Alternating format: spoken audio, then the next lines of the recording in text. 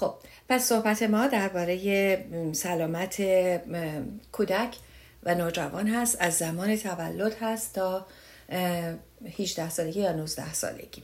اما من اول درباره علائم صحبت میکنم. چه علائمی داریم؟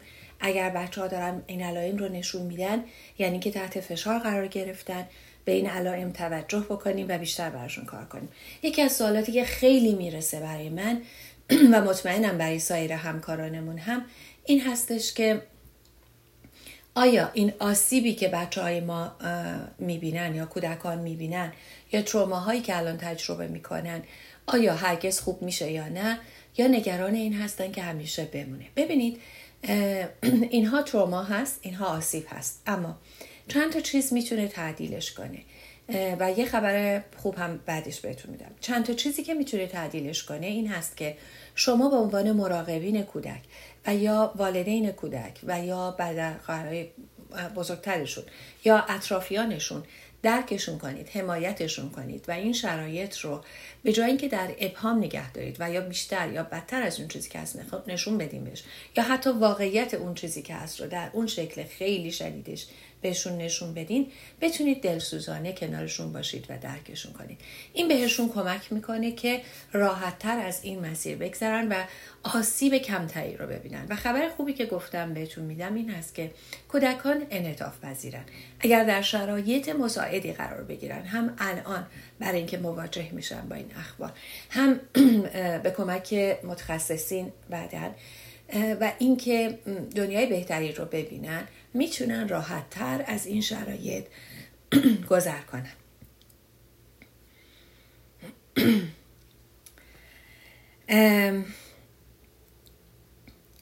حالا که اینجا هستم و صدای من داره این کار رو میکنه، میخوام بهتون بگم یکی از چیزهایی که خوب هست بهش خودتون به عنوان آدم بزرگا توجه کنید اینه که به بادی سنسیشن هاتون، یعنی حس های بدنیتون توجه بکنید. اضطراب های ما و استرس های ما و فشارهای روانی ما جایی از بدنمون خودشون رو نشون میدن. برای من روی تارای صوتی معمولا نشون میدن همه تغییراتی که هست، برای همین صدام خیلی تحت تاثیر قرار میگیره. خب علائمی که برای بچه ها هست از 0 تا 2 سالگی، علائمی هستش که ما گاهی اوقات فکر میکنیم که خب 0 تا 2 سالگی اصلا سنی نیست که اینها چیزی رو بفهمن یا بخوان که نشون بدن از خودشون. اما بچه های خیلی کوچک هم نشون میدن با بدخوابی، با بد غذا خوردن، با دردهای شکمی، گریه های خیلی شدید یا ترسشون از اینکه از شما جدا بشن خودشون رو نشون میده. این استرس هایی که دارن تجربه میکنن. پس ما توی 0 تا 2 سالگی هم بدونی که فکر کنیم اونا میفهمن، ولی میفهمن.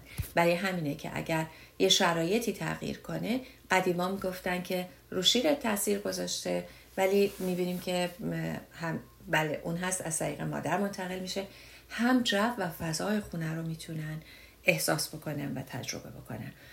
در شرایط یا در سنین پیش دبستانی ترس از جدایی خیلی خودش رو نشون میده. باز کاهش وزن رو نشون میدن توی خودشون، وزنشون کم میشه، بد غذا میخورن، بد میخوابن. توی رفتاراشون با اطرافیان هم میتونه نشون بده، مثل داد و فریاد کردن، مثل کتک زدن، مثل لگد زدن و دست و پاشون رو زدن، کابوس دیدن، نصف شب از خواب پریدن میتونه بهش اضافه بشه تو سنین پیش دبستانی. و برای تمرکز کردن روی یک کار هم میبینیم که سخت میتونن تمرکز کنن. اما وقتی این میاد توی سنین دبستان یک کمی متفاوت میشه. تو سنین قبل از این همین علامتی که میگم رو میبینیم، ولی به خصوص اگر تو سنین دبستان این رو دیدیم بیشتر هوشیار باشیم که شاید آسیبی که کودک داره میبینه یا تجربه ترومایی که داره میکنه خیلی شدیده و اون خیس کردن تختشون هست یا جیش کردن در مدتی که خوابیدن هستش، یعنی بی اختیاری ادرار رو در طول روز یا در طول شب میبینیم که دارن. ما تو سنین پایین تر میبینیم بچه ها سن رشدشون از اینکه مثلا الان سن 3 ساله رو دارن نشون میدن و تمام شرایطش رو دارن، برمیگردن عقب میبینیم یهویی دارن ویژگی‌های 2 سالگی رو نشون میدن. برای همین اینا برگشت دارن. برگشت ثابت نیست، نمیمونه، ولی وقتی استرس و اضطراب تو محیط اطراف زیاد هست و توی خانواده زیاد هست، این میتونه خودش رو نشون میده. در نتیجه اگر همچین چیزی رو دیدین، خیلی تعجب نکنیم، بدون که ریشش چیه. حواسمون باشه یه چیزایی قدیما میگفتن بچه راه میفته اگر یه اتفاقی بیفته، مثلا مریض بشه، راه افتادنش عقب میفته. دقیقاً همینه، یعنی که یه استرسی که وارد میشه میتونه دوباره بچه رو برگردونه به مرحله قبل از رشدش. ناامید نشین، نگران نشین، ولی ضمن که با متخصص مشورت میکنین خودتون درک کنید که به این دلیل هست و بعد میگم که چه کارهایی برای درمانش بکنید، برای حل چی هست، یا کمک کنید که درمان بشه.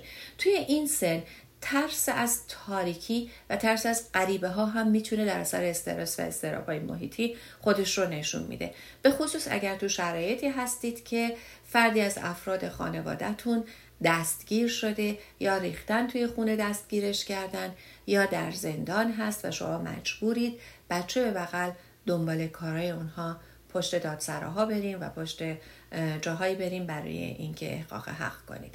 این میتونه برای بچه‌های مشکل رو به شکل ترس از غریبه ها و ترس از تاریکی هم خودش رو نشون بده، به اضافه تمام چیزهایی که از قبل گفتم. تو سنینی که مدرسه میرن، تو سنین دبستان، میتونه با افت تحصیلی خودش رو نشون بده. البته از دبستان به بعد افت تحصیلی یکی از نشونه های اضطراب و استرس زیاد هست. معمولا نوجوانها و کودکان چون بلد نیستن، لغت کم دارن و ارتباط با خودشون از نظر احساسی حسه، با کلمه نمیتونن بیانش کنن. مثلا یه بچه رو میبینید وقتی یکی رو میبینه که باهاش ممکنه مثلا عموش باشه، خیلی بهش نزدیک باشن از نظر خانوادگی و ریلیشنشیپ، ولی ارتباطی، ولی وقتی که میبینتش میزنه زیر گریه، اون با حسش هستش که ارتباط برقرار، کلمه‌ای براش نداره و نمیدونه که چرا این کارو میکنه. و خب ما به غلط میایم گاهی اوقات به بچه‌ها میگیم نه چیزی نیست، اشکالی نداره، بهش حق بدیم که به احساسش اعتماد کنه و اون چیزی که هست رو حس کنه. اما توی همینطوری که ادامه پیدا میکنه، بچه‌ها اون گریه ها رو هم یاد میگیرن که گریه نکنن، چون بهشون میگن گریه نکن که چیزی نیست. یاد میگیرن بپذیرن، ولی چون کلمه هم ندارن برای ابراز احساسی که دارن میکنن، میتونن با رفتارهاشون خودشون رو نشون بدن. برای همین افسردگی و اضطراب توی بچه‌ها با رفتارهای پرخاشگری خودشون نشون میده.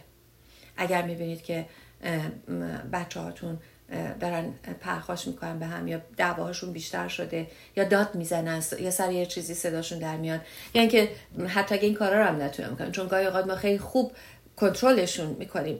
میگم خیلی خوب یعنی که خیلی زیاد کنترلشون میکنیم، خوب نیستش. کنترلشون میکنیم و اونا یاد میگیرن احساسشون رو حتی به این شکل داد زدن نشون ندن، کتاباشون رو پرت میکنن، یا میبینین که خودکاراشون رو میشکنن، یا شروع میکنن به جویدن خودکاراشون. اینا رفتارهایی هستن که میتونن نشون بدن بچه داره، یا نوجوان، وقتی میگم بچه یعنی کودکانمون دارن، فرزندانمون دارن تجربه میکنن اضطراب و افسردگی رو. معمولا اختلالات خوردن یکی از چیزهایش، اختلال خوردن، اختلال خواب و اختلال رفتاری جزو چیزهای شایع هست دیگه. یا شروع میکنن به پرخوری خیلی زیاد که میتونه کمتر باشه یا بیشتر فرهنگی باشه این قضیه، و میتونن شروع کنن به امتناع از خوردن که باز تحت تاثیر فرهنگ میتونه باشه، ولی به هر حال غذا نخوردن یکی از ایناست. برای همین شروع میکنن یه های وزنشون رو از دست دادن. توی سنین بالاتر اختلال خواب رو هم که گفتم، توی سنین بالاتر یعنی از راهنمایی به بالا میتونه سوء مصرف مواد و الکل هم باشه. چرا؟ به خاطر اینکه ما میدونیم توی حتی مدارس یا بیرون از اونجا آدم‌هایی هستن که منتظر طعمه هاشون هستن. بچه طعمه‌ای بهتر از کودکی که دچار استرس هست و بهش میگن یه پک به این بزن خوب میشی. و به همین شکل برای همین سوء مصرف مواد توی این سنین شروع میتونه بشه اگر که تجربه های استرس رو داشته باشن. از نظر جنسی هم از دوره راهنمایی به بالا ما میتونیم ببینیم که خودش رو نشون میده، یعنی 10 سال به بالا میتونه خودش رو نشون بده و از نظر جنسی شروع کنن به فعال شدن زودرس جنسی. کمتر هستن بچه هایی که میبینیم توی کودکی ولی هستن توی کودکیشون، یعنی بین 1 تا 5 سالگی میبینیم با اندامای جنسیشون بازی میکنن یا خودشون رو به جاهایی میمالن و این نشونه اضطراب هستش. توی بچه های کوچکتر دعواشون نکنید. قبلا پستی در این رابطه داشتم، خواهش میکنم که به اون مراجعه کنید ببینید، ولی این هم باز نشونه اضطرابه. ولی خیلی کم هستن بچه هایی که اینطوری خودشون نشون اضطراب رو تو خودشون اینطوری نشون میدن. برای همین اون قسمت رو برای اون سن نیاوردن، ولی راهنمایی به بعد فعال شدن زود هنگام جنسی میتونه جزوش باشه. به خصوص اگر این تروماهایی که دارن تجربه میکنن تروماهای جنسی هم توش باشه. خب وقتی که بچه ها توی این فضای استرس هستن و میان، میبینیم که توی مدرسه گفتم رفتارهاشون میتونه دچار اختلال بشه، نمراتشون میتونه پایین بیاد، حتی میتونن درگیر دعواهایی بشن، میتونه باعث تعلیق و اخراجشون بشه و اینها همه نشونه های این هست که بچه ها خیلی دارن اضطراب رو تجربه میکنن. بزرگسال که میشن، تو بزرگسالی هم تحقیقات نشون میده بچه‌هایی که از کودکی اینها رو داشتن و کاری براشون نشده و همدلی دریافت نکردن و مراقبین و والدین در حمایتشون نبودن، در بزرگسالی متاسفانه میبینیم که مثلا توی دوره‌های دانشگاه باز میبینیم که همین اتفاق براشون میتونه بیفته و یا توی کارشون و مشکلات جسمانی میتونن پیدا کنن، مثل ناراحتی‌های عروقی. تو بچه‌ها با آسم خودشون نشون میده. اگه بچه‌هاتون میبینید که دچار تنگی نفس شدن، دلیلش اضطراب و افسردگی شدید هست که دارن تجربه میکنن که قرار هست کاری براش بکنیم، به راه حل ها میرسیم. این آسم موندگار بشه در بزرگی یا در بزرگسالی شروع بشه، خب داستانش باز دوباره میتونه ریشه هاش اینها باشه. گاهن تو بچه‌های کوچیک‌تر می‌بینیم که وسواس‌های تمیزی شروع میشه، یا مرتب بودن یا مرتب کردن، دائم دارن تمیز میکنن یا جا. میتونه یادگیری باشه از اطرافیانشون که تخلیه اضطراب و استرسشون رو از این طریق نشون میدن، ولی لزوماً اون نیستش، میتونه به این دلیل باشه. اما اگر یه همچین اختلالی رو میبینید، اولین چیزی که بهش توجه بکنید این هست که آیا مورد سوء استفاده جنسی هم قرار گرفته یا نه. خب همینجا تا این صحبت شد میخوام این هشدار رو بدم، لطفا مراقب باشید، به خصوص که الان این شرایط اجتماعی و شرایط بحرانی رو بچه‌ها دارن تجربه میکنن. شاید ما بعضی از نشانه هایی که بچه‌ها دارن نشون میدن رو به عنوان این بگیریم که توی این شرایط محیطی هستن، اما در کنار این شاید یه تجربه ابیوز یا سوء استفاده دیگری رو هم دارن و این باعث نشه که پررنگی این قسمت از شرایط بحرانی باعث بشه که شما ندیده بگیرین تجربه هایی رو که فرزندانتون دارن میکنن در کنارش مثلا مورد سوء استفاده جنسی قرار میگیرن. این رو هم مراقب باشید. در نتیجه اگر یه همچین علائمی رو ببینید، لطفاً حتماً این کار رو بکنید، با یه متخصص صحبت بکنید، متخصصی که برای سن کودکتون خوب هست. اگر چند تا از این علائم رو با هم داشته باشه، نشون میده یه چیزی هم در کنارش داره اتفاق میفته. کار شما نیست که تشخیص بدین، کار متخصص هست، ولی شما کارتون این هست که هوشیار باشید به این که اگر این علائم رو میبینید باعث نشه که بخشای دیگر رو ندیده بگیریم، چون میدونیم که الان نور روی این قسمتی هستش که هست، این باعث نشه قسمت‌های تاریک‌تر رو نبینیم. خب ما میبینیم توی بچه‌ها انگشت مکیدن دوباره میتونه شروع بشه تو بچه‌های کوچیک‌تر. به همین دلیل ما میبینیم که وابستگی خیلی بیشتر میشه. یعنی اگر تا به حال شما میگفتید من دارم میام سر کار، اونها اوکی بودن الان میبینین میچسبن بهتون و نمیذارن برین، چون ترس از جدایی توشون زیادتر میشه و دوست ندارن که شما برین. اگر شما میخواین بذارینشون پیش مثلا مدرسه که تا به حال خیلی خوب میرفتن، الان از اون هم میترسن که برن، برای همین وابستگی بیشتر میشه. یا اگر به معلماشون میتونن خیلی وابسته بشن و روی اون هم اگر میبینید هر نوع وابستگی زیاد شده، میتونه یکی از دلایلش این باشه. یادتون باشه که من مطلق حرف نمیزنم. نکته دیگه که میخوام بهش اشاره کنم این هست که ممکنه ببینید بچه هاتون که تا به حال با یه سری از بچه های کوچیک‌تر اسباب بازی ها بازی میکردن، الان دیگه بازی نمیکنن و میره یه گوشه میخوابه، به نقطه خیره میشه. باز میگم میتونه از علائم این استرس خیلی زیاد باشه. با متخصص مشورت کنید که مطمئن بشید همه چی سر جای خودش هست. خب اما بریم با توجه که زمانمون داره میگذره درباره یه کمی راه حل ها صحبت کنم. وسطش دوباره اگه یادم افتاد از علائم چیزی رو نگفتم تکرار میکنم براتون و میگم. اما درباره راه حل ها باز تاکید میکنم که اولا شما ممکنه ببینید توی خونه 4 تا بچه دارین و فقط یکی از اونا داره این تجربه رو میکنه. بعد فکر میکنین خب چرا پس بقیه نمیکنن؟ طبیعیه، بچه ها تجربه های متفاوت دارن، مثل آدم بزرگا تجربه های متفاوت دارن و شرایط متفاوت دارن و همه تجربه نمی کنن این چیزهایی رو که دارم میگم، یا همه نشون نمیدن. گاهی اوقات 4 تا 6 هفته لازم یا 2 تا 8 هفته لازمی که علائم خودش رو نشون بده. در نتیجه اگه الان نمیبینید فکر نکنید که چیزی نیست. ممکنه 2 ماه دیگه ببینید و فکر کنید الان که همه چی آرومه، چرا اینطوری؟ این بالا اون موقع است اتفاقی که افتاد و در لحظه متوجهش نشدیم. در نتیجه همه تجربه نمی کنن، اما اونایی که تجربه میکنن میتونن بهتر بشن، میتونن تجربهشون آرومتر بشن و یک مراقبی که درکشون میکنه میتونه بهشون کمک کنه. و اگر بچه ها توی خونه و مدرسه احساس امنیت بکنن، امنیت بیشتر بکنن، میتونن راحتتر از این دوره بگذرن. مدرسه رو من خیلی بهش نمیپردازم چون تو شرایط فعلی ممکنه که اصلا مدرسه در کار نباشه یا اگه باشه احساس امنیتی توش نباشه. اما خونه دست شماست. خونه رو شما میتونید این امنیت رو ایجاد کنید. چطوری میتونید ایجاد کنید؟ اینه که توی خونه وقتی هست احساس امنیت بکنه. تو خونه هست بتونه در کنار شما باشه، عشق شما رو بگیره. و مهمتر از همه چیزی که من تأکید میکنم به همه عزیزانی که میپرسن و ازتون درخواست میکنم که این کار رو بکنید و این قسمت رو اگر هیچ قسمت دیگه ای رو انجام نمیدین این رو انجام بدین. برای کودکانتون به زبان ساده توضیح بدید که چی داره میشه. اما حتما تأکید میکنم حتما جمله هاتون و توضیحاتتون رو با دنیای بهتری که براشون ترسیم میکنید تموم کنید.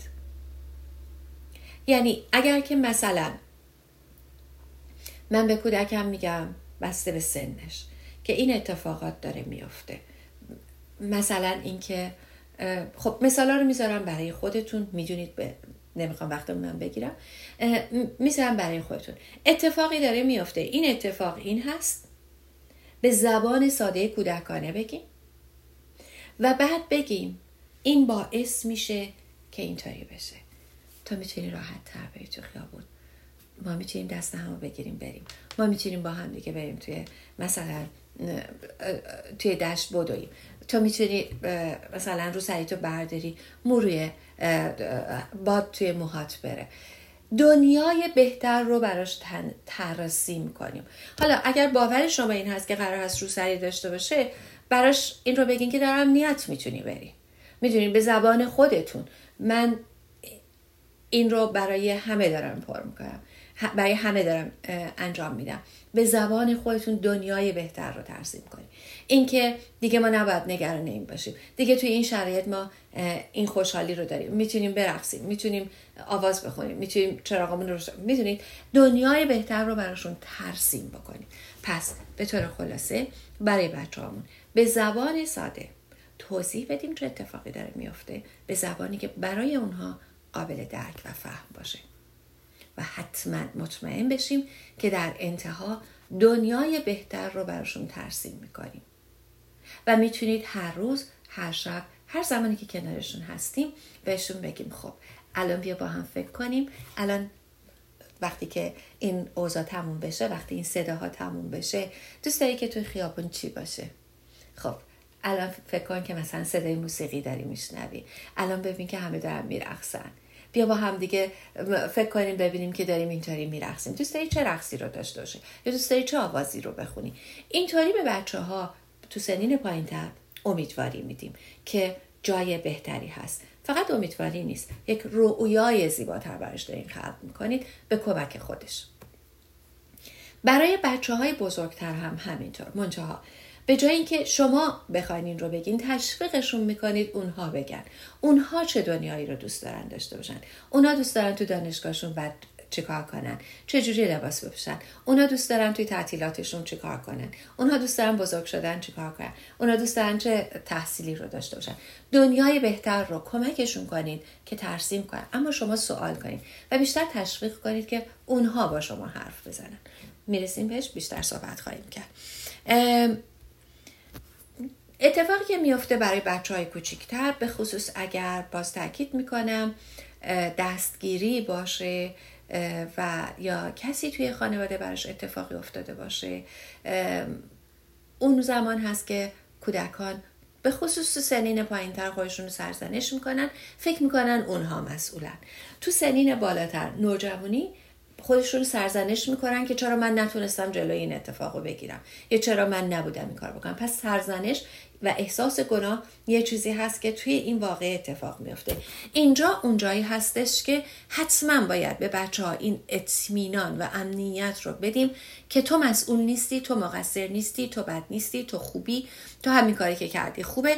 و اینجا این اطمینان رو بهش بدیم که تو مسئول این قضیه نیستی. پس نه تنها خودتو سرزنش نمی کنی، بلکه تو میتونی کار دیگری بکنی که حالا باز بهش میرسیم توی همین سری که دارم میام بهتون میگم.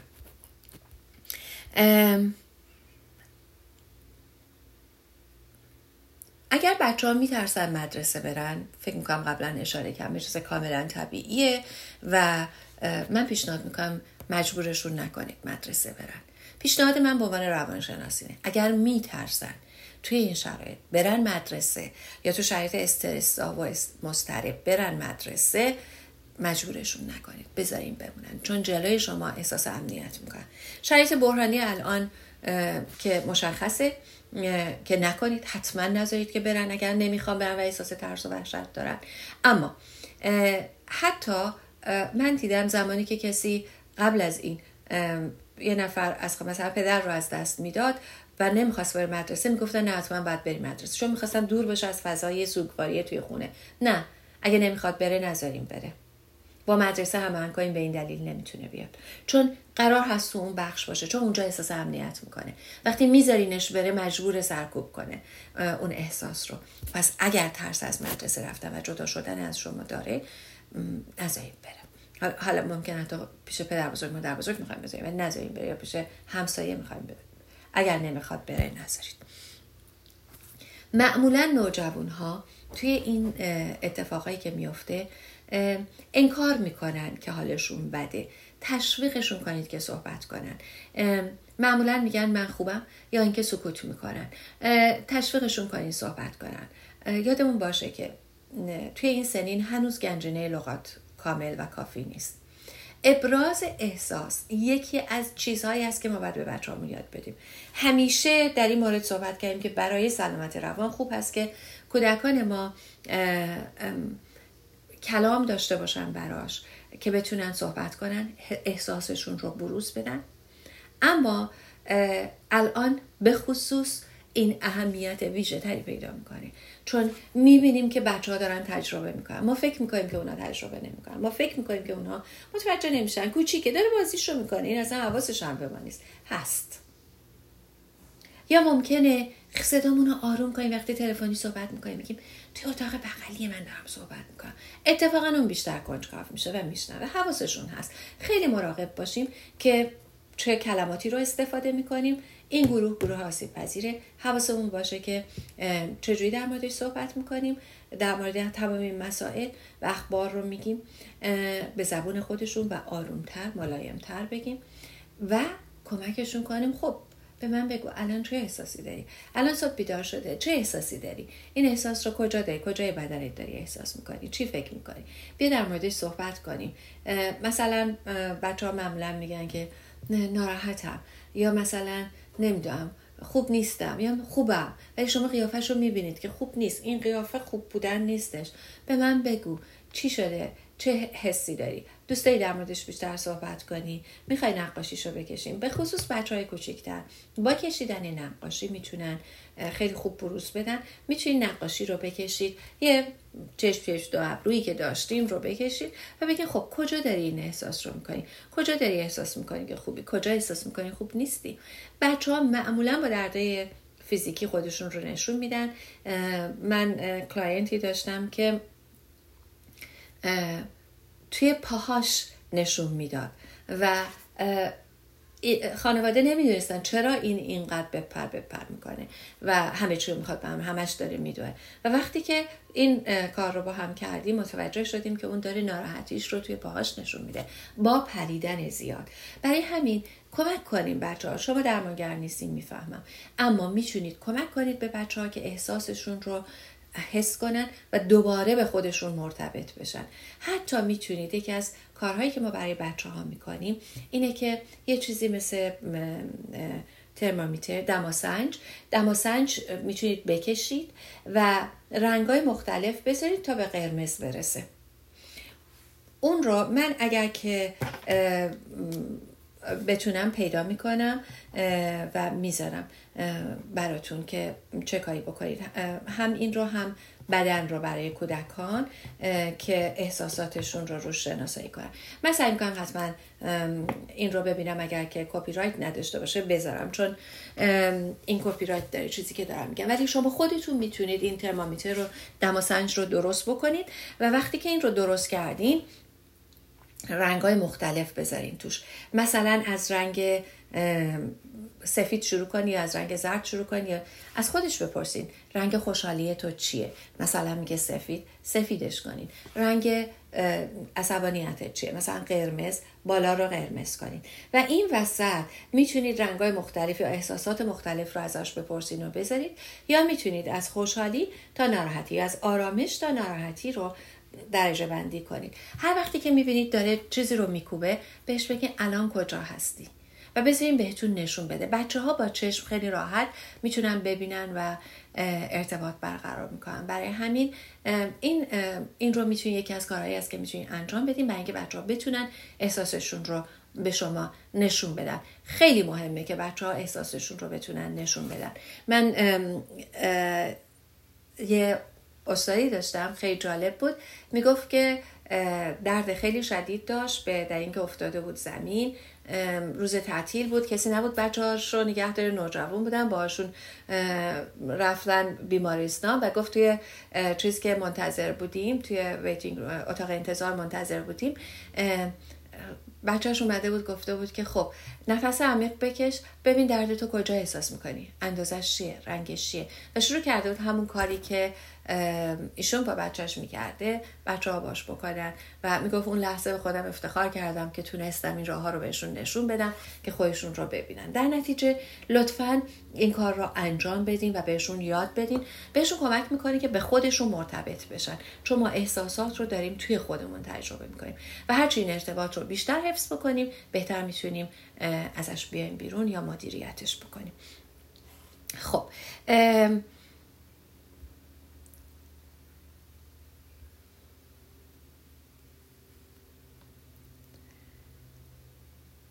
من دارم دنبال نوتام میگردم که چه چیزی رو نگفتم. خب نکته دیگه، این روزها درباره قهرمان‌ها با بچه‌هامون صحبت کنیم. همیشه صحبت کنیم. قهرمان‌ها کمک میکنن که بچه‌ها بیشتر درک کنن که چه اتفاقی داره میفته. چه الان تو این شرایط بحرانی، چه قبل از این به خاطر تمام اتفاقایی که افتاد. من یادمه که قهرمانی داشتم، قهرمانی که جالبه برام و هر وقت اینو یادم میاد، اخیراً هم زیاد برام پیش آمده. قهرمانی برای من از کودکی بود توی یکی از کتابایی که میخوندم. خب طبعا خیلی زود شروع کرده بودم.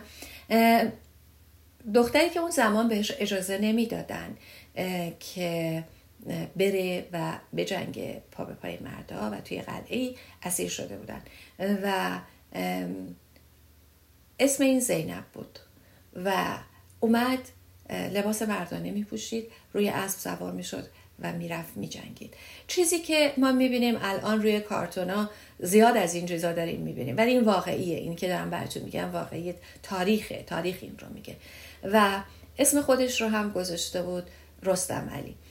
میرفت بیرون و شمشیر میزد پا به پای مردان. این برای من قهرمان بود و همیشه توی هر موقعیتی که از کودکی محدودیتی که به عنوان یک زن تجربه میکردم یا به عنوان کسی که یک اقلیت هست تجربه میکردم، به خودم میگفتم که منم اینجوریم، منم این کار رو میکنم. قهرمانهای سالم و قهرمانها رو برای بچه هامون بسازیم که سالم بزرگ بشن، که بدونن این سختی هایی که دارن تجربه میکنن نتیجه داره. قهرمان اینطوری شکل میگیره، قهرمان توی میدان شکل میگیره، قهرمان توی اتاق گوشه دفتر شکل نمیگیره. مداری که ما گرفتیم و به دست آوردیم از ما قهرمان نمیسازه.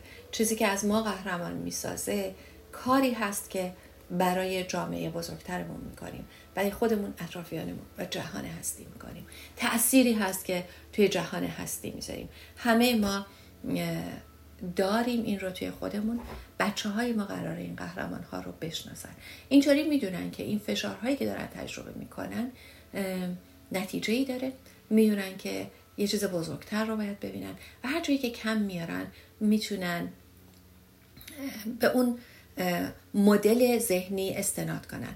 به عبارت دیگه میخوام بگم، اگر بخوام مرتبطش کنم به صحبتی که قبلا کرده بودم که دنیای بهتر بسازین، میتونه دنیای بهتری برای بچه ها بسازه که من اگر یک قهرمان باشم چه میکنم و اینا همه کمک میکنه به اینکه بچه ها راحت تر این شرایط رو بپذیرن و ازش گذر بکنن و اقدامات قهرمانان رو هم نشون بدین. حواسمون باشه توی این اقداماتی که نشون میدیم، داستانی که الان من براتون گفتم داستان واقعی بود و یه داستانی بود که توش به شدت جنگ، شدت خونریزی اشاره نکرده بودم.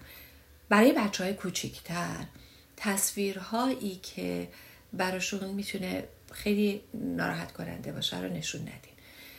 یادمون باشه ما تروما زمانی میگیم که این اگر مغز من نتونه این رو توی خودش نگه داره. بچه ها مغزشون خب هنوز رشد نکرد و داره رشد میکنه، کوچیک‌تره، خیلی چیزا رو نمیتونن هضم کنن. برای همین اگر چیزی بزرگتر از حجم مغزشون بهشون بدیم میتونه تبدیل به تروما بشه. برای همین با آینده بهتر براشون درست کردن، با قهرمان نشون دادنشون میتونیم بهشون کمک بکنیم که درک بهتری داشته باشن و بدونن که چه اتفاقی داره میفته. اما صحنه‌های خشن رو یا صحنه‌هایی که اصطلاحاً سنسیتیو هست رو به کودکان نشون ندیم، میتونه آسیب بزنه بهش. هرچند که میدونم خود من امروز چیزی رو استوری کردم که از صفحه دوست نازنینم برداشتم که به خاطر مسئله امنیتی اسم نمیارم، اینکه اون چیزی که برای بقیه دنیا فضای یا صحنه‌های سنسیتیو از زندگی روزمره ما شده و بچه‌ها کم و بیش میبینن. تأکید میکنم ما به عنوان مراقبین کودک قرار هست بیشتر ازشون مراقبت کنیم تا تأثیر اینها رو به حداقل برسونیم و به شکل سالم. نمیخوایم به بچه‌هامون بگیم اصلا گوش نکن، اصلا مهم نیست. بچه‌ها حق دارن که بدونن. خب نکته دیگه که میخوام حتما بهش اشاره کنم این هستش که ماها به عنوان بزرگتر مدل و الگو باشیم که چطوری خشممون رو نشون بدیم، که چطوری من در بیرون از خونه صحبت نمی کنم. بیرون از خونه دارین زمانی که کودک شما حضور داره و توی خونه هستید، اگر که مثلا یه خبری رو میشنوید یه چیزی رو میکوبین به دیوار، یا اگر یه بحثی میشه دعوا میشه یه چیزی رو میکوبین به دیوار، یا چیزای دیگه اتفاق میفته، بچه‌ها از همین الگو برمیدارن، بچه‌ها از همین کمک میگیرن برای اینکه یاد بگیرن چجوری خشمشون رو بروز بدن. در نتیجه ما حداقل در حضور بچه‌ها و جایی که بچه‌ها حضور دارن و توی خونه بیشتر روی خودمون کار کنیم، بیشتر مایندفول باشیم، حضور داشته باشیم. میدونم، میفهمم صدام از جای گرمی هم بلند نمیشه، میدونم اینقدر فشار زیاد هست که توی خونه هم ما با خودمون میاریم، چون خود ما هم تروماتایز شدیم و فشار خیلی زیاده. اما یک روتینی رو برای خودتون بذارید، یادتون باشه توی خونه بچه‌هایی هستن که قرار هست شما بهشون یاد بدین که چیکار بکنن در مقابل ظلم، سکوت نکنن و چگونه سکوت نکردن و رفتار درست رو قرار شما بهشون یاد بدین. در نتیجه نه برای فقط الان، برای همه عمر ما قرار هست که سکوت نکنیم در مقابل ظلم و اجحافی که داره بهمون میشه.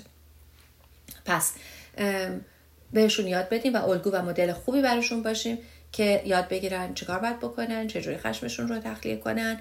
و از طرف دیگه لطفاً گروه خاصی رو نشونه نگیرید. وقتی که دارین توضیح میدین دقیقاً فرصتی هست که تبعیضات رو الان حذف کنین، چون یادمون باشه توی تمام شرایط در مورد اقلیت‌های مذهبی، اقلیت‌های جنسیتی، اقلیت‌های قومیتی، اقلیت میگم برای اینکه از جهت شمار اقلیت بودن، ولی تمام این اقلیت‌ها جامعه بزرگ رو ساخته.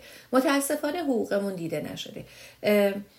پس جوامع کوچکتر که الان میبینیم که گروه های دیگه هم دارن اضافه میشن، درخواست من ازتون اینه از این فرصت استفاده کنیم، به بچه هاتون یاد بدین که انسان باشن و انسان ها رو به عنوان انسان ببینن و تبعیض و تعصب رو از همین الان ما الگو بشیم و بهشون یاد بدیم که کنار بذارن. در نتیجه بهشون گروه خاصی رو نشونه نگیریم و الگوی خوبی براشون باشیم. از طرف دیگه یه جای دیگه ما میتونیم الگوی خوب باشیم، خود مراقبتی داشته باشیم یا سلف کیر داشته باشیم. سلف کیر یا خود مراقبتی به خود شما هم که در بیرون از خونه تروماتایز میشید، آسیب‌های شدید روانی می‌بینید و برمیگردین خونه کمک میکنه، یا حتی اخبار رو میشنوید. اگر خودتون بیرون نرفتین اخبار رو دارین میبینین و میشنوید و نظاره‌گر هستین. به هر حال همه ما داریم این تجربه تروماهامون. اگه تروماتایز شده باشیم مثل من، دوباره اینا داره میاد بالا، مثل خیلی از شماها که دوباره داریم همه چیز رو تجربه میکنیم، اضطرابامون، افسردگیامون، فشارامون میزنه بالا.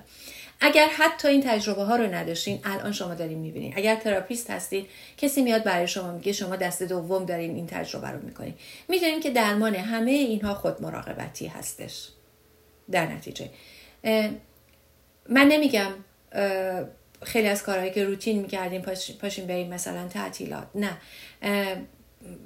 ولی میخوام بگم اتفاقا صحبت کنید که یکی از کارهایی که من میخوام بکنم برای الان که مثلا عصبانی هستم یا ناراحت هستم این هستش که میخوام به خوابم توجه کنم. الان میخوام برم دوش بگیرم، یا الان میخوام برم یک کمی مثلا سرم رو ماساژ بدم، همینطوری که نشستیم، برای این که به خودم توجه بکنم، برای این که مثلا آروم بشه ذهنم. یا الان میخوام برم یه غذای سالم بخورم، یا الان میخوام هم سالاد بخورم که به خودم توجه بکنم. در واقع با بیان کردن این قضیه که باید از خودمون مراقبت کنیم و هم از خودتون مراقبت میکنید، هم این که به فرزندانتون و کودکانتون یاد میدین که تو هر شرایطی قرار هست که از خودشون مراقبت کنن و سلف کیر داشته باشن. وقتی با بچه‌های کوچیک صحبت میکنین حتما حواستون باشه سطح پایین بیاین، توی سطح صورت خودشون و دید خودشون قرار بگیرید. با نوجوانها بیشتر تلاش کنین که اونها با شما حرف بزنن، تشویقشون کنین که حرف بزنن. حواسمون هم باشه با نوجوانا وقتی صحبت میکنیم گاهی میخوان فقط درد دل کنن، مشورت نمیخوان لزوما. میشیم ازشون بپرسیم که آیا میخوای که نظری بدم یا فقط میخوای بشنومت. اگر واقعا نمیدونین، اگه نه خودتون از صحبتش میتونین بفهمین. فقط میان که اگر گاهی میان به شما میگه که امروز همچین چیز، وای وای وای نگو اینها، این کارو نکنید. بشنویدش. مرسی که گفتید، مرسی که شیر کردید. بعد توی فرصت دیگری میتونید صحبت رو بیارین بالا و راه حل درست رو بهش یاد بدین. اگر همونجا شما یه دفعه عکس عمل نشون بدین، اون میترسه دیگه بیاد با شما صحبت بکنه و فضای امن رو ازش میگیریم و بچه‌ها و نوجوانای ما بیش از هر چیزی به فضای امن توی خونه و پیش شما به عنوان مراقبینشون نیاز دارن. سرزنش رو انتقاد نکنید و جاهایی که یه نکته دیگه ای رو هم که حتما میخوام بهش اشاره کنم، چون ساعت رو هم دیدم و تموم شد، میخوام بهش اشاره بکنم که توی جمع ها و دور همیا یا پای تلفن وقتی داریم صحبت میکنیم، گاهی اگر خواهر من میاد خونه من و الان قراره یه مهمون کوچیک داشته باشیم، صحبت ها میدونم که طبعا میره سراغ مسائل روز، اما درخواست من ازتون اینه که این صحبت ها رو متعادل کنید، کوتاه‌تر کنید. فکر نکنید بچه ها دارن بازی میکنن نمیشنون. بذارید بچه ها با متعادل کردن اینها یا درست‌تر صحبت کردن، یعنی درست‌تر که میگم یعنی کلمات رو بهتر انتخاب کردن، میتونیم دوباره فضای امن رو برای بچه‌ها ایجاد بکنیم. به هر حال ما مسئولیم. ما هم مسئولیم وقتی بیرون میریم مسئولیت اجتماعیمون رو انجام بدیم، هم میایم تو خونه مسئولیت خونمون رو انجام بدیم. نکته‌ای که توی لایو قبلی هم اشاره کردم بهش، به عنوان آخرین صحبتم میگم و کامنت ها رو باز میکنم که اگه سوالی دارین توی این 5 دقیقه آخر در خدمتتون باشم. و اون این هستش که میدونم که مسئولیت های داخل زندگی ما باعث میشه که ما مسئولیت های اجتماعیمون رو انجام بدیم تا دنیا و فردای بهتری رو برای بچه‌هامون بسازیم. اما اگر این رو به بچه‌ها بگیم، بچه‌ها احساس گناه میکنن، بچه‌ها احساس ناراحتی میکنن. به خاطر این احساس ناراحتی میکنن که فکر میکنن اونها مقصرن که پس شما رفتی هر اتفاقی افتاده برات یا داری هر سختی رو تجربه میکنی یا حتی ممکن شدت ناراحتی داری گریه میکنی. اونها ممکنه این ترس و هراس رو داشته باشن. به همین دلیل پیشنهادی که بهتون میکنم این هستش که به بچه ها این رو نگین و همین بهشون نگین که من به خاطر تو دارم میرم این کار میکنم، من میخوام که تو دنیای بهتری داشته باشی، مطمئنم که به این دلیل داری این کار میکنی. به اون نگید، به گونه دیگری بگید میدونم که قرار پیش تو باشم، میدونم که باید اینجا باشم، ولی دارم میرم این کار رو هم بکنم چون مسئولیت اجتماعی هم دارم. نمیگم این جمله رو استفاده کنیم ولی این فهوای کلامتون باشه، اینکه به خاطر تو میرم که تو فردا خوشحال باشی، تو فردا بتونی راحت بپوشی. اون احساس میکنه که اوه من مقصرم، ضمن اینکه ممکنه احساس کنه خب من که ازت نخواستم چرا منت سر من میذاری. من کامنت ها رو با اجازهتون باز میکنم، میبینم که چند تا سوالم اینجا داریم و خواهش میکنم به صحبت دیروز حتما توجه بکنید. درباره حقوق کودکان بود. حتما من در مورد مسائل دیگه هم صحبت میکنم. ما تمام لایوامون رو حذف کردیم. توی بعد از این یه بخش کوتاه میذارم که توضیح بدم چه اتفاقی داره میفته. دخترم نفسش میگیره، دکتر گفته اتک داره، یعنی چیزی بگم استرس میگیره، یعنی چی درمان داره؟ ممنونم. بله ببینید دقیقاً این جزء نشونه هایی هستش که بچه ها استرس دارن و نفس گرفتن یا تنگی نفس یا آسم کودکان نشونه اضطراب و استرس هستش. ضمن اینکه داریم با دکتر مشورت میکنیم که خیلی خوب هست، میخوام بهتون بگم که از روش هایی که اینجا پیشنهاد کردم حتما استفاده کنید. معمولا آسم کودکان بعد از اینکه این مسائل یعنی استرس ها پایین بیاد مدیریت بشه رفع میشه، مگر اینکه یه چیز فیزیکال باشه یا ادامه دار باشه. در نتیجه نگران نباشین، با پزشکتون همچنان مشورتتون رو ادامه بدین و بتونید کمک بگیرید. پسرم 25 ساله هست، از اول توی خواب حرف میزد، الان هم میزنه. پس با مشکلی برای استرس نیست، چیز جدیدی نیست. چیزهایی که گفتم، این علائمی که گفتم، اگر ناگهانی این تغییرات رو میبینید مسئله است. میتونه یه چیزایی خودش مسئله باشه، با پزشکتون صحبت بکنید.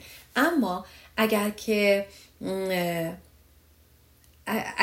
ناگهانی تغییراتی ایجاد شد، مثلا اگر کودک شما شب ادراری داره، حتما با پزشک صحبت کنید، دلیلی داره. اما اگه تا حالا نداشته الان گرفته، میتونه دلیلش استرس ها باشه. پسر من 7 ساله است، گاهی میگه قلبم تون تون میزنه، چرا؟ من بهش میگم برو آب بخور، ممنون. لطفاً حتما چک کن. اگر این باز ناگهانی الان پیش اومده که خب میتونه علتش استرس باشه، اما اگر کلا چنین اتفاقایی میفته برای بچه ها و ادامه داره، یعنی میبینید قلبش تون تون همیشه داره میزنه و ادامه داره، پیشنهاد من بهتون اینه با یه پزشک صحبت کنید، مطمئن بشید که چیزی نیست و بعد اقدامات بعدی رو بکنید. من میخوام یه مثال بزنم براتون. دختر بزرگ من وقتی که رفت مهد کودک، دختر کوچیک من شروع کرد به اینکه با لکنت حرف بزنه. این قصه مال خیلی وقت پیشه. من با پزشک صحبت کردم، گفتن چیزی نیست، استرس، نوار مغز، نوار همه چیز رو گرفتم، مطمئن شدم که چیزی نیست و بعد به قسمت‌های دیگه پرداختم و راه حل‌های دیگر رو. وقتی که خب تموم شد همون موقع. وقتی که اتفاق اینجوری میفته، درسته که همونطور که گفتم میتونه مال استرس این زمان باشه، اما وظیفه ماست که پیگیری ها رو بکنیم که هیچ اتفاقی زیر اون نباشه که ما ندیده بگیریم. ضمناً در مورد تروما ها من قبلا صحبت کردم، ولی بازم میذارم که یا اون رو دوباره بذارم یا اینکه صحبت کوتاه بکنم در موردش. ما 3 نوع تروما داریم. یه ترومای تکی هستش که اتفاق میفته مثل یه تصادفی که شاهدیم تمام میشه. یه ترومایی هست که برای مدت طولانی کرونیک هستش و اتفاق میفته و مثل اینکه مثلا از 5 سالگی تا 10 سالگی من داشتم کتک میخوردم. خب این میشه ترومای کرونیک یا زماندار. اما یه ترومای پیچیده است. یعنی علاوه بر اینکه توی خیابون داره این اتفاق میفته، تو خونه داره پدر مادرم دعوا میکنن یا خواهر برادرمو گرفتن، از اون طرف خودم دارم مورد سوء استفاده مثلا چیزی قرار میگیرم. اینها اگر کنار هم باشه میشه کامپلکس تروما یا ترومای پیچیده که قرار هست یک عامل باعث نشه ما عوامل دیگر رو نبینیم. این اون بخشیه که من همیشه نگرانشم و تاکید میکنم. چطور میشه سوال کرد که 12 ساله مورد آزار جنسی واقع شده یا نه وقتی نمیخواد صحبت کنه؟ من یک اسکرین شات الان از این میگیرم که یا خواهش میکنم ازتون این رو توی دایرکت برای ما بفرستیم. من اسکرین شات گرفتم.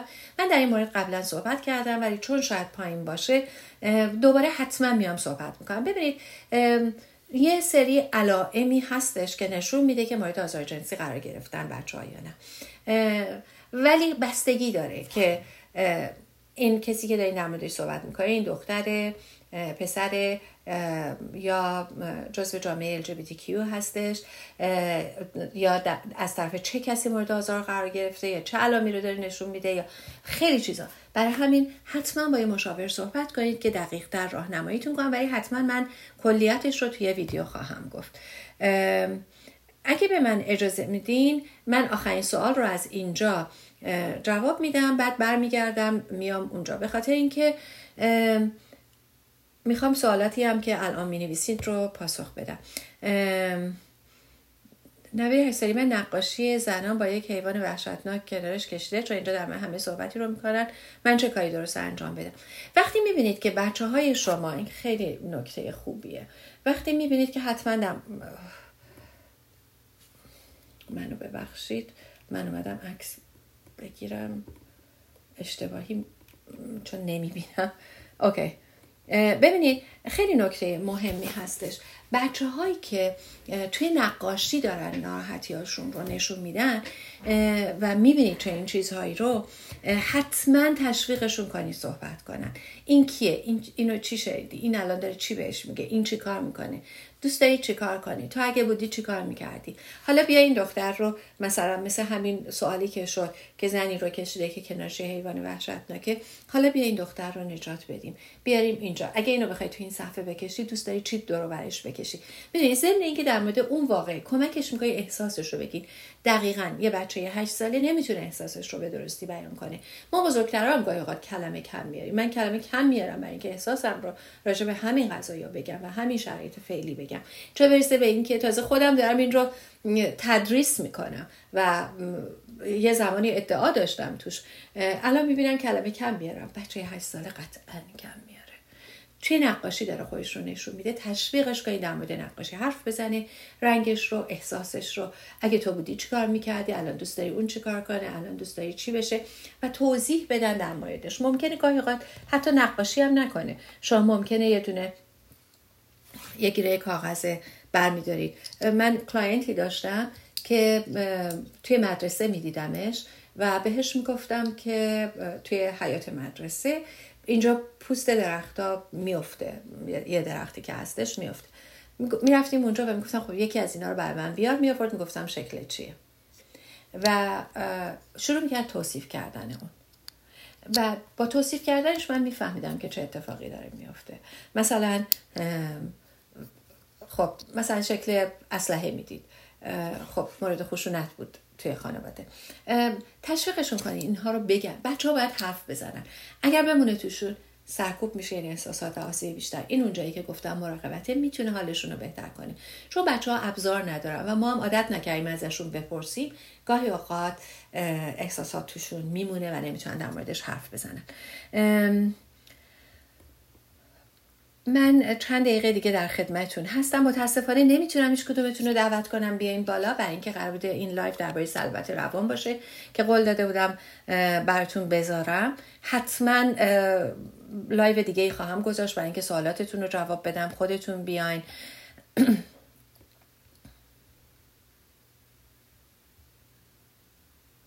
بله، سوال شده که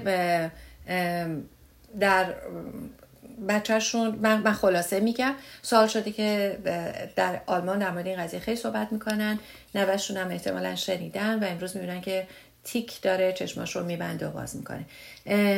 ببینید حتما بله با روانشناس کودک صحبت کنیم، به خصوص که شما آلمان هستید، اونجا این امکان هست، به خصوص برای بچه ها خیلی راحت تر هست و حتی بیمه شما هم کاور میکنه. در نتیجه خواهش میکنم حتما با روانشناس صحبت کنید تا طولانی تر نشده نموند، به خصوص اگر میبینید که بیشتر از یه روز ادامه داره پیدا میکنه. حتما صحبت کنید، داره فشاراش رو اینطوری نشون میده. پسرم 10 سالشه، سوالات جنسیش رو چطور پاسخ بدم؟ ببینید اگر که الان ناگهانی در مورد مسائل جنسی داره سوال میکنه، تشویقش کنید که جایی که شنیده مسائلی که اومده رو بگه و بعد توی ویدیوهای دیگه که در این مورد هست یا پیجایی که به خصوص در این مورد دارن صحبت میکنن در موردش بخونید، بیشتر خودتون رو ادوکییت کنید، آموزش بدین که چجوری پاسخ بدین. اگر صحبت ما در مورد سلامت روان و استرس نبود، در مورد مسائل جنسی بود، من جزئی تر براتون میگفتم، ولی میدونم که پیجایی هستن که میتونن سوالتون رو بهتر جواب بدن و اگه به من اجازه میدیم فقط ازش بگذاریم. اما اگه ناگهانی این سوالات شروع شده، یک دلیلش میتونه فشارهای روانی الان باشه و اضطراب هایی که داره تجربه میکنه. من یکم میره بالا. بله، اینجا نوشتم پسر من سردرد یا دل درد میگیره. دقیقاً نشونه های استرس و اضطراب سردرد، دل درد، پادرد، دردهای فیزیکی، گرفتگی های عضلانی هست. حتی تو بزرگترها هم همین هست. اسهال و یبوست هم یکی از نشونه هایی هست که بچه ها نشون میدن وقتی که اضطراب و استرسشون بیشتر هست. پسر 8 ساله من اوتیسم داره، البته از نوع باهوش، ولی خیلی زود عصبانی میشه. لطفا راهنمایی کنید. بچه هایی که توجه خاصی رو میخوان، سعی کنید از این شرایط یک کمی دورتر نگهشون دارین. با پزشکشون، چون من مطمئنم وقتی اوتیسم دارن پزشک مخصوص دارن، با پزشکشون صحبت بکنید و حتما ازشون کمک بگیرید که چطوری میتونید مسائل رو مطرح کنید و یه مشاور کنار خودتون داشته باشید که راهنماییتون کنن و اطلاعات بیشتری رو بدن، چون باز فرد با فرد فرق میکنه. ولی به عنوان کلیت اگر بخوام بگم، بچه هایی که نیازهای ویژه تر دارن توجه بیشتری میخوان. اگر ما کودکی داریم که اوتیستیک هست، حتما باید به شکل دیگری برای شرایط توضیح داده بشه و توجهات، چون این صداها حتی ممکنه توی خونه باشید، چیزی توی خونه هم اخباری چیزی نباشه ولی صدای بیرون رو که میشنون عکس العمل نشون بدن. بنابراین میتونید از چیزهای دیگه کمک بگیرید و با پزشک حتما صحبت بکنید. کودکی که ناشنواست صداها رو میشنوه و چون نمیبینه صداها رو نمیشنوه، ولی چون میبینه نمیدونه چه اتفاقی داره میفته. براش توضیح بدید به زبان ساده تر و کنارش باشین تا احساس بکنید تا بفهمید که چه اتفاقی داره میفته و تمام چیزایی که گفتم. کودکی که نابیناست میشنوه ولی نمیبینه، برای همین اون توجهات خاصی رو میخواد. حتما، چون میدونم وقتی که ما کودکانی با نیازهای ویژه داریم حتما پزشکی هم کنارمون هست یا مشاوری هست یا انجمنهایی هست که راهنمایی کنن. تو این شرایط به توصیه های روانشناسایی مثل من که خیلی کلی دارم میگم، فقط به عنوان یک چراغ، یک کورسوی کوچولو نگاه کنید. اصل راه حل رو پزشک خودتون، انجمن خودتون، مشاور خودتون بهتون میده. اونها رو دنبال کنید، چون هیچ کسی بهتر از اونها بچهای شما رو نمیشناسه. برای بچه‌هایی که زود عصبانی میشن چی کار کنیم در اون موقع؟ تشویقشون کنید که حرف بزنن و بعد کم کم شروع کنید و فضای امن براشون ایجاد کنیم. فضای امن ایجاد کردن به تمام پاسخ‌ها من باید اولش میگفتم و بذارید که صحبت کنن در موردش و بهشون یاد بدید که چطوری میتونن خشمشون رو بروز بدن از راه سالم. و همونطور که گفتم یکی از اینها خود شما هستید که به عنوان الگو برای بچه‌های کوچیک‌تر توی خونه، برای بچه‌های نوجوان میتونین مثلا برای نوجوانان میتونین از این کیسه های بوکس بزنین، برای بچهای کوچیک‌تر یادش بدین که میتونه مثلا خمیر بازیش رو برداره پرتاب کنه به دیوار، میتونه کاغذ رو از چیزی که ناراحته کاغذ رو مچاله کنه بندازه بره روش و بپره. اینا همه کمک میکنه تخلیه خشم بشه. ویدیوهای قبلی بوده که صحبت کردیم، ولی باز چشم حتما این رو هم با اجازهتون یه عکس میگیرم در موردش بعداً بیشتر صحبت خواهم کرد.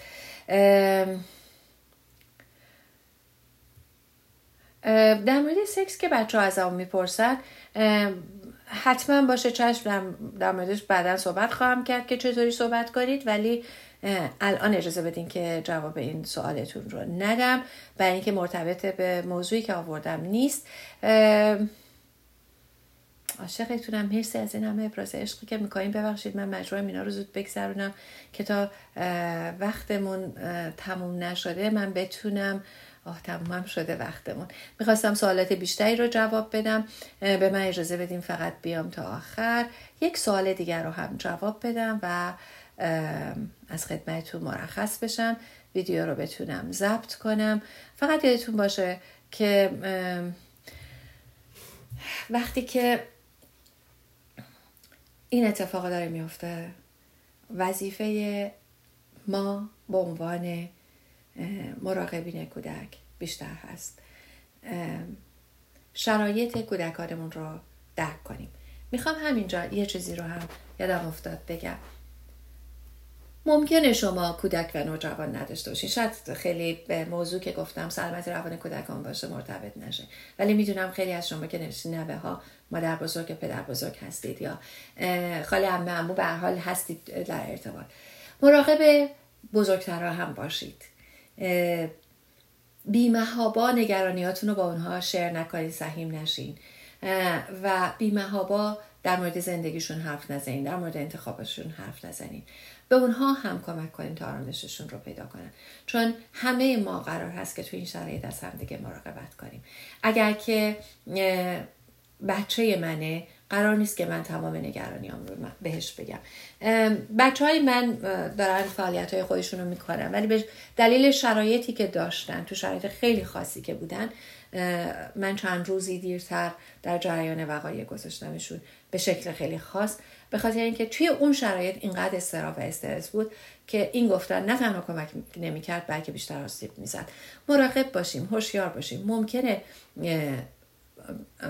فرزندان ما، دوستان ما یا والدین ما یا اطرافیان ما خیلی به نظر آروم و استیبل برسن، ولی خود اونها مسائل و مشکلاتی رو دارن تجربه میکنن، درده‌ای رو دارن تجربه میکنن که شاید با شما در میون نمیذارن. در نتیجه بی‌محابا هر چیزی رو که میدونیم بهشون نگیم.